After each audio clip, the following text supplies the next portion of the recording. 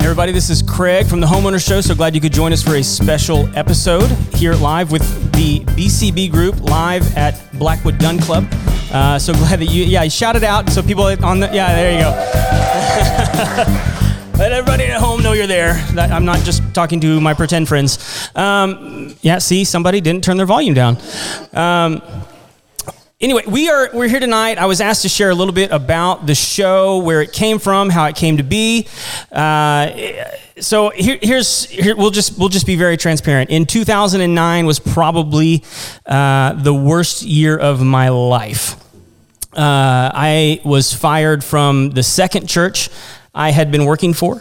It was a career that I really thought that I had been called into. I had gone to graduate school for this. It's really what I believed God was asking me to do in my life, was to serve in ministry. And I'd just gotten fired. I was having multiple interviews at really big churches that everyone was saying no. And to make ends meet at the time, I was teaching music in daycare, which was fun, but I think I lost money with the gas that I was buying to drive to the daycare centers and play guitar for these kids. And I was just at a loss. And my dad, all along the way, since I'd started my career in ministry, had been like, "Hey, come on back to the family business. Come on back to the family business." And I fought it until a point where my previous employer was coming after us, and we were about to lose our home. We had our first kid, and I really didn't know what to do. And I just kind of broke down and said, "God, I don't know what to do with my life. I'm tired of chasing the things that I feel like you don't want me to do. I'm just tired." And so I literally I felt kind of like the prodigal son. I went back to my dad, and I told him, "I'm here. Like, this is what I feel like I'm supposed to be doing. All the other doors are closing, and you've just been so gracious with me." And I think it was like 6 months later, he fired me too. That's a totally different story. He hired me back. It was fine. But I've been running that business for the last 10 years, and about year 5 into running that business, I noticed that I had a lot of friends who had businesses like ours. And what I noticed about most of them, what I was really good in our business was the marketing side of stuff. I really enjoyed doing the social media, putting together, going out and making sales and just meeting new customers. And I noticed that there were so many talented guys in similar industries to mine whose marketing sucked. They were so talented, but they couldn't get in front of the right people. And my background had been in music and in recording. And so I had all this gear laying around my house, and I wasn't using it anymore. And I went to my wife and I said, I know all these guys whose business could use a boost. That if they could just get their message out to the right people, their business could grow.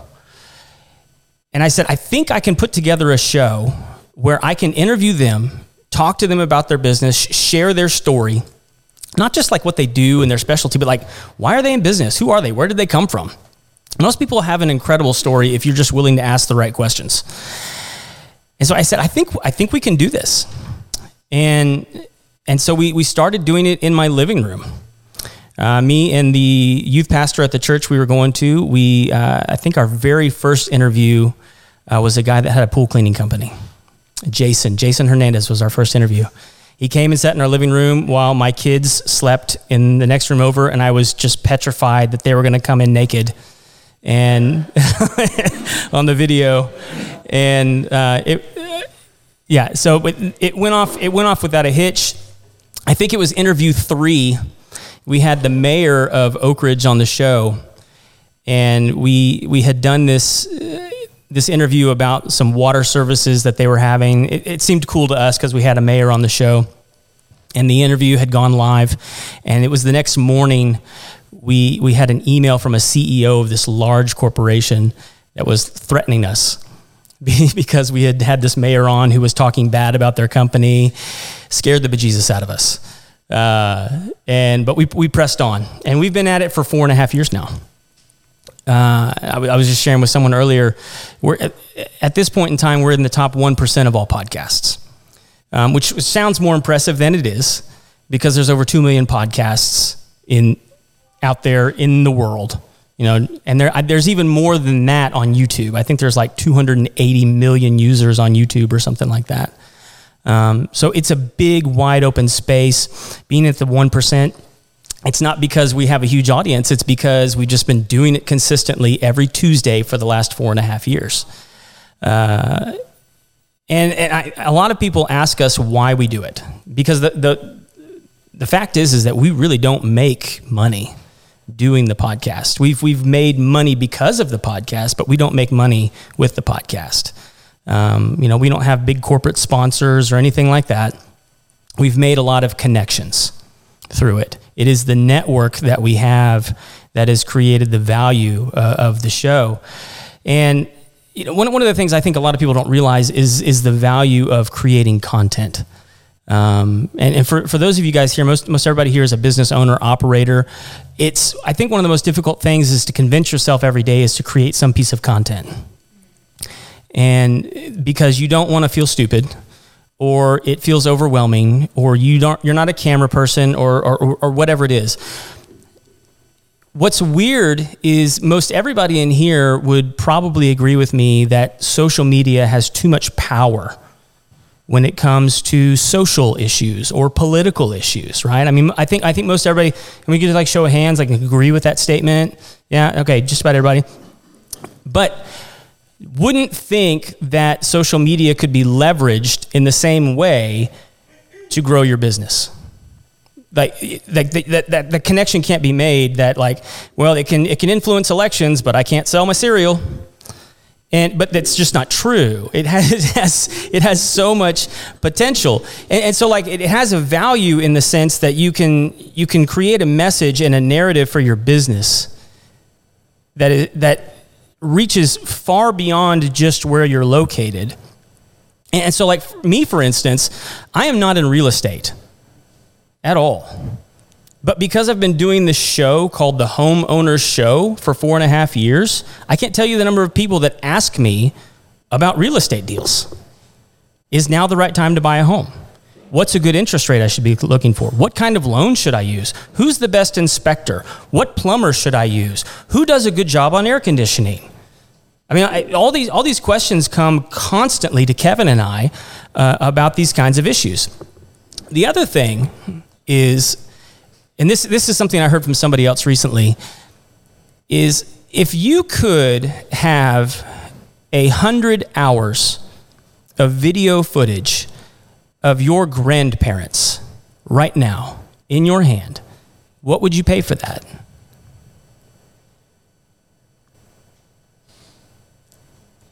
Probably a lot. Probably a lot. Maybe you didn't like your grandparents, but pick one that you liked. maybe a dear aunt. I don't know. In vino veritas. But what would you pay for that content? I have zero video footage of my grandparents. I would pay a lot of money to have 5 minutes of my grandfather giving me advice, talking about something, what was happening in his brain at that time in his life. I now have probably, 500 hours of video footage and audio of me just talking. And my kids may never want to listen to it, and my grandkids may never want to listen to it, and that's fine. But if they do, it's available to them. And so it goes beyond just building a business, having influence, and all the other, and most people think that you get into podcasting and making videos on YouTube to make money. That rarely happens. That being said, there are over 2 million people on YouTube right now who have quit their jobs and are working full-time, making 6 figures, making nothing but videos. 2 million. That's crazy. And so the power of the platform is incredible, and the potential is almost limitless. Most people, so many things are moving away from mainstream. Newspapers, they're done. Magazines are done. Anybody actually like buy and or read those anymore? No. Everyone in the room is shaking their head. No. Do you read? Yeah. Is it paper? Is it paper? Yeah. Good for you, man. Do you really? That's awesome. No, I love old books. I love that kind of stuff. But like statistically, it's just not happening anymore. And so everyone's moving over to a digital platform. If you have any kind of larger platform, you are now building your own network. It's offline? Oh, no. Well, that's okay. We're still recording. I think the video is just down, but the audio is still there. Yeah. I think this camera right here just died, which is fine. We'll just adjust it. There we go. Thank you for that heads up. So anyway, that's pretty much all I have to say. Yeah, thank you. Crystal, why don't you come on up while I move this camera? Apologize to everyone that's having to watch on this camera to get my Roman nose profile. It's Roman all over the place is the problem. Roman. Yeah. So you volunteer with Hands of Justice, which is one of the partner ministries with BCB. Could you tell everybody a little? Pull that right up to your. There you go. Tell everybody a little bit about what Hands of Justice does. Hands of Justice is an anti-trafficking organization. It was founded by Rebecca Carey, who is a dear friend of mine for the past 15 years and unfortunately a human trafficking survivor, a sex trafficking survivor. And she has gone through a lot of healing, and about 6 years ago, she started Hands of Justice. We have an economic resource center, empowerment resource center, right down 2854, so we're right literally down this road, and right before 45. And at that center, we opened July, will be a year ago, so not quite a year. And what we do at the center is we offer trauma counseling. We have trauma counselors on staff at our facility who help girls and guys, but primarily women who come out of trafficking to help them work through their trauma and to lead productive, healthy lives. As you can imagine, it's very heavy to break free from that lifestyle. They've been trafficked in various different ways. You know, people think trafficking is like the movie Taken. It's not like the movie Taken. For maybe a very, very small percentage of people, isn't like the movie Taken. Trafficking happens by kids being groomed in school. Trafficking happens by kids being solicited at a mall and told that they're pretty and to come do some modeling, and then it turns into bring your parents in. Build this trusting relationship, and then it turns into something very deeper and darker, and it's very real, and it's also right here in Montgomery County, not just in big major metropolitan areas. Yeah, well, and you said a word just a minute ago that I think a lot of people hear in articles and in news cycles, but like grooming. What is that? You know, I brought some notes. I wish Becca could be here tonight, but we have another event, so I'm kind of pinch hitting for her. But she sent me some notes, so I don't forget anything. So what you want to look for with people who are being groomed, they're going to, our kids, if you have 10 teenagers, I've had 2 female teenagers at some point, they can't stand you, and groomers will come in through online or through kids in school and tell them, like, your parents are awful, you don't deserve that. They've start giving them gifts, and they convince them that they can offer them a better life, and why don't you just run away, and that sort of thing, and they make it very convenient. Yeah, I ask that because I know a lot of people, they hear that word and they think that it's very in your face, but what you're saying is it's very subtle. It starts very subtle. And primarily online. Yeah, it's rarely done in person. It is, but rarely. If it is in person, it's through someone else, like at a high school, who's already being trafficked, maybe has someone that is encouraging them or paying them to bring in other people. And if it's happening online, is it happening through social media? Is it happening in chat rooms? Is it where are we seeing, or where are people investigating these things seeing it actually happen? I mean, in our training for our organization, anybody who wants to volunteer go through a training. But we do is we go over all sorts of different apps online. Snapchat is a huge, huge red flag for me. Yeah. I mean, connecting. Well, and here's what I think would be interesting just for the room is does anyone in here actually use Snapchat? No. Yeah, I'm not seeing Good any answers. hands. Yeah. Yeah. Does anyone in here have kids who use Snapchat? Yeah. Monitor Yeah, I your would kids' imagine. online activity. Yeah. Have their passwords. Yeah. Well, and I think one of the reasons, if I'm not wrong, Snapchat is one of those that deletes the message after it's been sent, right? So it's almost impossible to see what someone has said. Mm-hmm. Yeah. Okay. Yeah. It's disgusting. So can we go through just a few more things? Yeah, please. You know, you want to look for people who are being isolated, kids who kind of remove themselves from the classroom at school, sit in the back. You see changes in behavior that are very obvious. Or they stop attending school. They start dressing differently. They have new friends that you just kind of have a pause about that you're not comfortable with. Mm-hmm. Get in your kid's business. Yeah.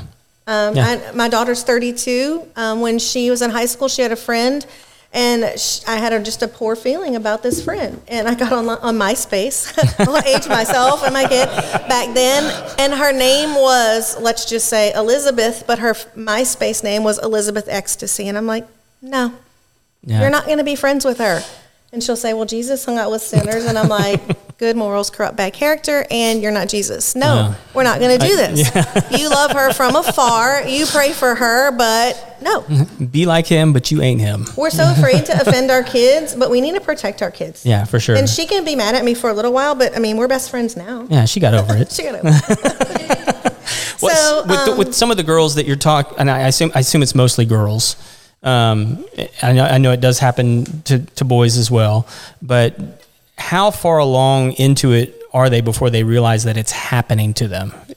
Oh, so far into it. I mean, I'll just refer to our founder, Rebecca Carey. Mm-hmm. She had been trafficked years ago. It was through a relationship, and she was at Sam Houston University studying criminal justice. Oh my gosh. And as they're giving the course, she literally had to get up and walk out because she was like, she did not identify. She didn't realize that she was trafficked. You know, let me read you a few statistics that 41% of victims are children. 80% are under 10 years old. 40, gosh, I don't see it on here, but oftentimes it's familiar trafficking. You mean people that they know? I mean, their family. Their family, okay. Their family. Parents trafficking children. But I think what's more prevalent in our area is the grooming, is the online predatory behavior, seeking out kids who are vulnerable, playing on their vulnerabilities. Yeah. And kids are invincible. They think it could never happen to them. For sure, yeah. And I do have a couple of personal stories I was going to say, that I want to share with you. But I do want to share a little bit more about Hands of Justice. Sure, yeah. I want you guys to know that we have survivor-led support groups all over the country. We have 12 in this surrounding area, primarily women. They're all led by overcomers who have gone through Hands of Justice, through some healing, and have developed into leaders. You mentioned men. We have a sexual abuse a sexual abuse recovery group down the road that meets once a week. I believe it's on Sunday evenings for men who've been sexually abused. They may not have been trafficked, but the men who lead it have been sexually abused. Yeah. And it's a shame-based thing for men as well as women, and it's important that those guys go through healing. And these are great men that lead this group and great women that lead these groups. Yep. So tell me, you were telling me earlier that you actually have a friend that lives nearby that her daughter actually experienced this. Yeah. Aaron, I don't know if you have the picture. Aaron, I don't know if you have the slide of the picture of that. I'd love for them, to see. I have a picture I can show you afterwards. Yeah, I sent Aaron a picture earlier today. It won't be on the video. It won't be on the video, but this is my friend Nikki and her beautiful baby Maddie when they come up. Maddie was 15 years old, and they moved. And Maddie met some new friends, and her new friends weren't friends at all. When we think about people who are trafficked or teenagers who are trafficked, we think about people on the other side of the tracks, right, in sure, seedy parts of town, like I did. This baby was well loved. She loved her family.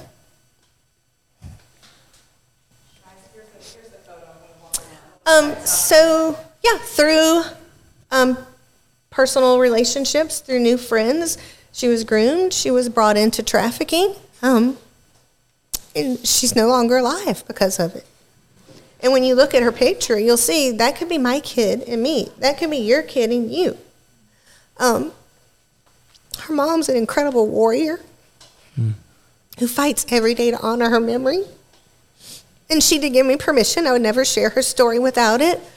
But, you know, if there is any good news in this, it's that it rarely happens that the predators, the abusers, are convicted. And hers was. And he just recently was sentenced to 30 years. But her parents will never have their child back. I mean, they moved to an area that's a great area.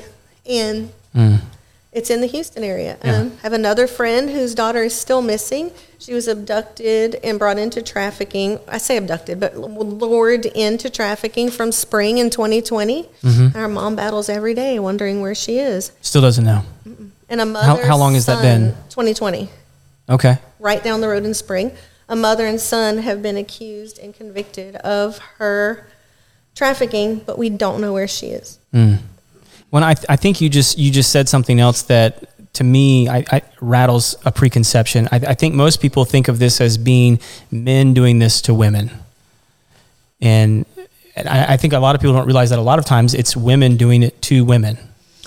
Well, I think a lot of times women are like play the mother role and bring them in, like act like they're caring for them, they're nurturing them. I understand your parents are horrible, like come here. I mean, this girl who's missing from spring, she was in ROTC, like she was a good kid. Right. Maddie was a great kid. They're both great kids. Yeah. And so, and the reason I bring that up is because I think a lot of people, like most parents, they're not going to hire a teenage boy to like babysit their children. They're going to feel more comfortable with a teenage girl babysitting their children. And so like, I think most parents feel more comfortable, you know, leaving their children with another woman or, you know, or however that works. And it's like, if you don't know them, don't do that because they're just as vulnerable. I mean, I don't know the numbers that you guys have, but I would imagine they're not like, it's not like 50-50, but I think it's more dominant men for sure. For sure. Yeah. For sure. But I think women do play a role, and I think there's a common pairing between a man and a woman, and it's an evil combination of playing on vulnerability and being authoritative. And from other people that I've talked to, from what I understand, it's not, these are not necessarily like, I don't want to characterize them as like evil women, but like sometimes they are groomed and trafficked to do that to other women, you know. I mean, you can have traffickers you can have people who are trafficked who end up with criminal charges against them because they're victims who are victimizing. Right. All right. So to kind of bring this all back around, what can these people do? What can people listening online do to get involved, to help? What is the next step? And there's so much. Okay. It seems like such a tremendous issue, and like in our hearts, we realize we wish Hands of Justice didn't have to exist, but the reality is we do. And so, of course, it takes financial support. You know, we are a nonprofit. We are not funded by grants or federal type things. We present that we are a Christ-based organization. We love these girls to the Lord. We know that without healing from Him, you won't have full restorative healing. So financially, we need contributions. But practically, we do a couple of fundraisers a year. We have one coming up on April 21st. It is... Oh, okay. It's called Fashion for Freedom, and it is a fashion show at the Glade Art Gallery in the Woodlands. Some of our survivors will be models at the show on the runway. Some won't be. And we're looking for local boutiques to donate outfits for the models to wear and to present. And then at the end of it, it's a silent auction. You bid on the outfits that they wear to help raise money. It's going to be at 10:30 in the morning. We have a great lunch planned, and it's a fun time just to get together. You know, anybody can write a check or hop on PayPal and make a donation, and we love those. But for survivors to show up and see people visibly there supporting them, loving them, you can't put a price tag on it. Not at all. And real quick, one of the things I want to point out, because you're a faith-based organization, I know there might be people listening at home or listening here going, well, why can't you get a grant? Why can't you get federal funding? And it's probably because you are a faith-based organization, and those kinds of grants aren't always readily available at least in the big money federal grants. I don't know. Becca could answer that much better than I can. But I know. I will tell you that we've had, I'm sure, and I'm sure there are probably things that we wouldn't agree to that would be asked if we received grants. But I do know that there are companies like Goya that have come in and donated a lot of money to our organization. They've used Becca flew her out to California to be in a short film that they did about trafficking awareness. Mm-hmm. There are a lot of organizations coming and partnering with us, and we're very, very grateful. So financially, but also boots on the ground. We have a training at our center coming up in March. Anybody who wants to volunteer can go through training and volunteer. It's a very informative training. We love to do education. So if anybody has homeschoolers, kids groups, youth groups at church, we can come and do training to help kids learn about online predatory apps and the things to look out for with grooming. We really love spending time with kids, helping them learn how to be safe. Yeah. And they can hear it from their parents. I don't know about anybody else's kids. My kids are awesome, but if they hear it from me, it's not real. It's not penetrating. But if they hear it from other people, it definitely gives some more weight. And we don't want anyone else's kids to go through what Maddie and the other girl that I was referring to, or any other. Absolutely not. Yeah. Has been through. So if anybody wants to get in touch, what's the website? It's handsofjustice.org. Okay. And Becca would be here tonight, but we have a fundraiser, so she's there. I've enjoyed talking to you. Well, she's way better. Cool. We'll wrap it up. If you guys haven't yet, subscribe, thumbs up, follow, all the good stuff. Thank you for joining me. Appreciate it, and we'll see you guys next time.